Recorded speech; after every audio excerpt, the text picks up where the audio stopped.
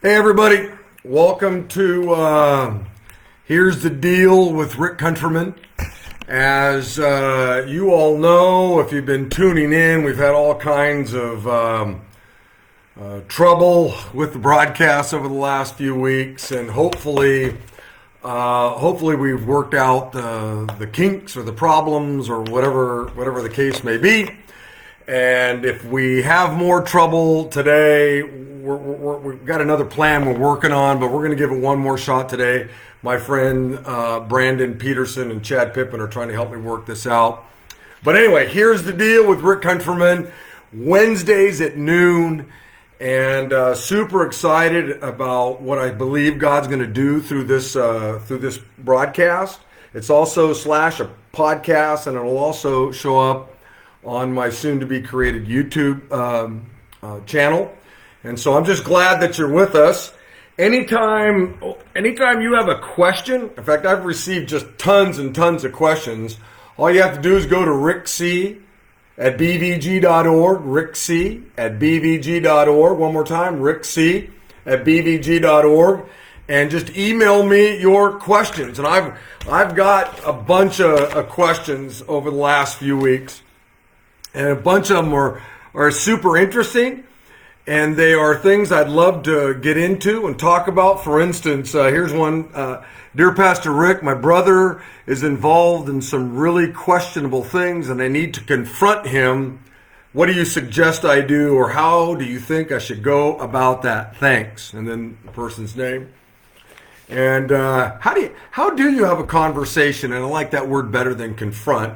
But how do you confront or have a conversation with somebody who is goofed up with sin, or, as this person put it, questionable things? I'm not going to answer that today, but I think that'd be a great topic. Mr. Countryman, another email I got. I'm 15 years old and I live with my mother. She's single, and she started watching your mayor's Facebook show on Wednesdays. I'm sorry you lost, he says. And because of COVID-19, I didn't get to go to school, and so I would watch the show with her, and we both liked it. We are not Christians or religious at all. In fact, I've never been to church or read any of the Bible at all. But I went to your church's website and watched some of your sermons, and I liked them. I'm really glad you're starting this new Facebook show. Here's my question. Again, this is going to make you cry. This is going to bring tears to your eyes. Here's my question. My mom will have her boyfriend stay over overnight all the time, and I hate it. I don't tell her that, though. Many times I lay on my bed at night and cry. What can I do to stop her from having her boyfriend spend the night?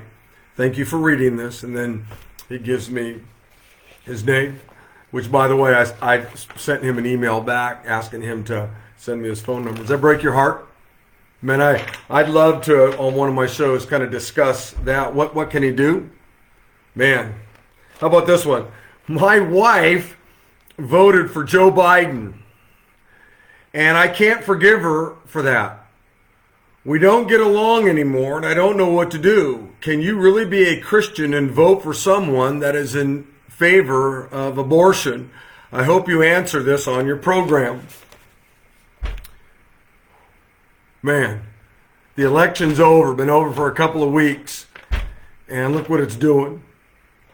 That's a great email. Maybe I'll answer that someday. Rick, I hate my boss and coworkers and want to quit, but I need the income. How can I have a better attitude at work? And this is from a gal. Boy, probably a lot of you'd like me to answer a question like that, and maybe I'll make that the topic of a program. I'm 23 years old and dating a really nice man. What is the number one most important thing I need to be looking for in a potential husband? I can hardly wait until the new podcast starts. And then she gives me her name. Here's the deal. Some of these I'm going to get to. In fact, I've gotten a lot of emails about dating and relationships. That seems to be a theme I've gotten here recently. And I think maybe next Wednesday, I'm going to talk about dating, relationships, what you ought to be looking for, and all that kind of stuff. So anyway, once again, I'm just glad you're with us right now, or with me. on this new podcast, Facebook or YouTube channel broadcast. So here's what I want to do today. Okay. I want to talk a little bit about Christmas. As you can see behind me, my wife has put up a nice nativity scene all around our house. There's Christmas tree up and lights. In fact, I can look at my tree right there, and there's all kinds of neat little doodads everywhere that really give our home a holiday feel. We have a family friend, Pam Harmon, who brings us a wreath that we put on our on the outside of our door, and our home really looks way different right now. And probably your home is transforming also during a season like this. And underneath everybody's trees are all these presents, right? And so I want to talk about maybe how to make your Christmas morning with your children or your grandkids or whatever a little bit more weighty, a little bit more special. It was a number of years ago when my kids were younger that we would just buy them all kinds of gifts, and we'd gather around the tree, and we'd start opening presents. And my kids are well behaved, and my kids would open up their first gift, and you'd see sparkles in their eye, and they'd be all excited, and man, they got a gift, and they'd be thankful, and then they'd get their second gift. And I'm one of these guys where we actually go around, and everybody opens a gift one at a time. We all get to enter into that moment and see what that person got, and so they'd get around to their second gift, and once again, they'd be all excited and sparkles in their eye, and man, woo, new toy, and they'd be excited, and that'd go on for a while, and then by the time they got to their fourth or fifth gift, I could see literally a shift in their demeanor. I saw a shift in their personality almost, and they would open a gift, and they would hardly even look at it. They wouldn't be very thankful. They'd just kind of throw it off, and they'd just be waiting for the next gift. And it used to bother me a lot. It bothered my wife a lot. As we would watch our children go from being really excited about opening the first or the second gift to by the end of it, they didn't care. They didn't care. You could just literally see greed and materialism in their little attitudes, I guess I would say. And so just began to think and dream and pray and go, man, God, how do we do this better? How do we make Christmas just better, just more weighty? I mean, here, I would say Christmas is probably the one or two most weightiest holidays that, that we celebrate, right?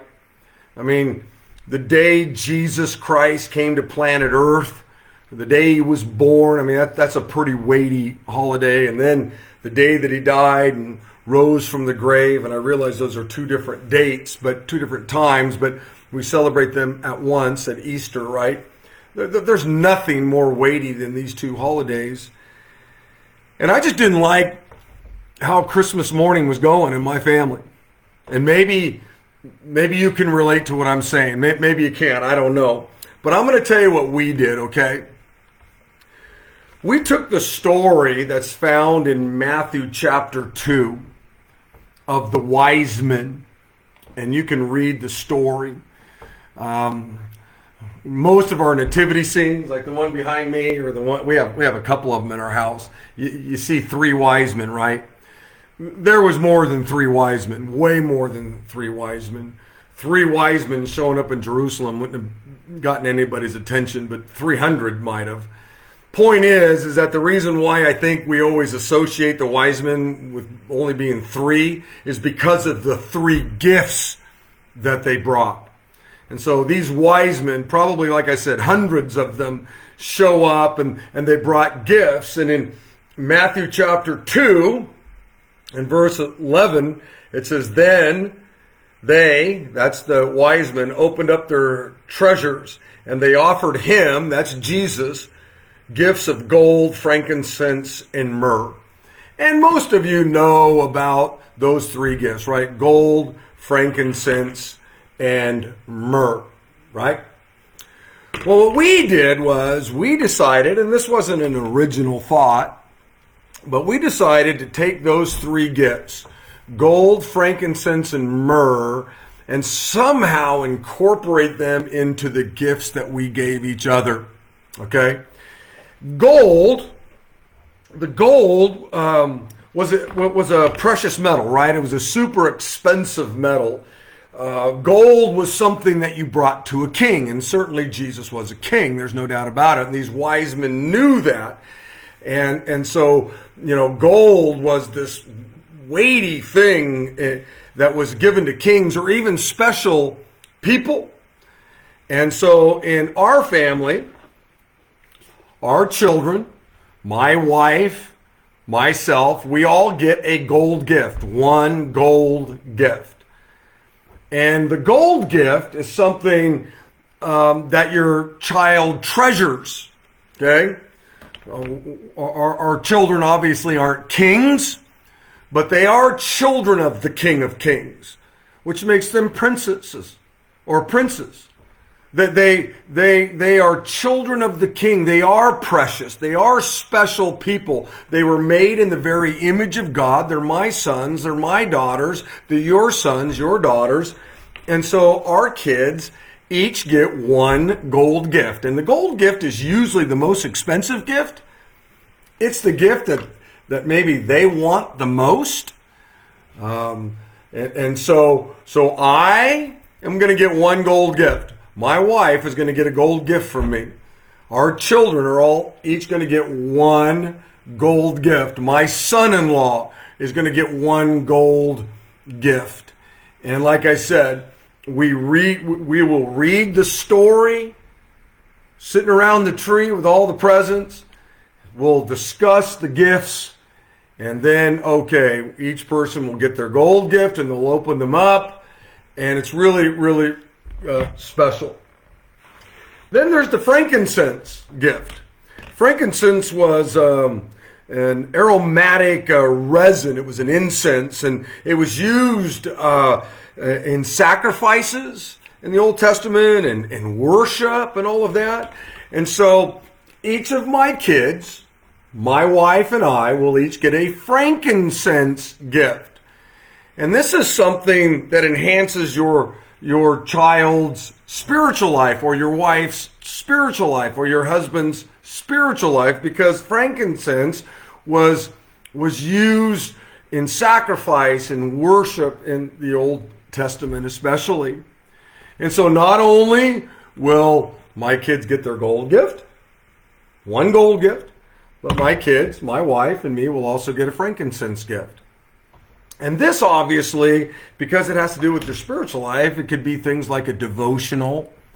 Over the years, I've bought my wife like a subscription to a Christian magazine. So she got that Christian magazine throughout the year.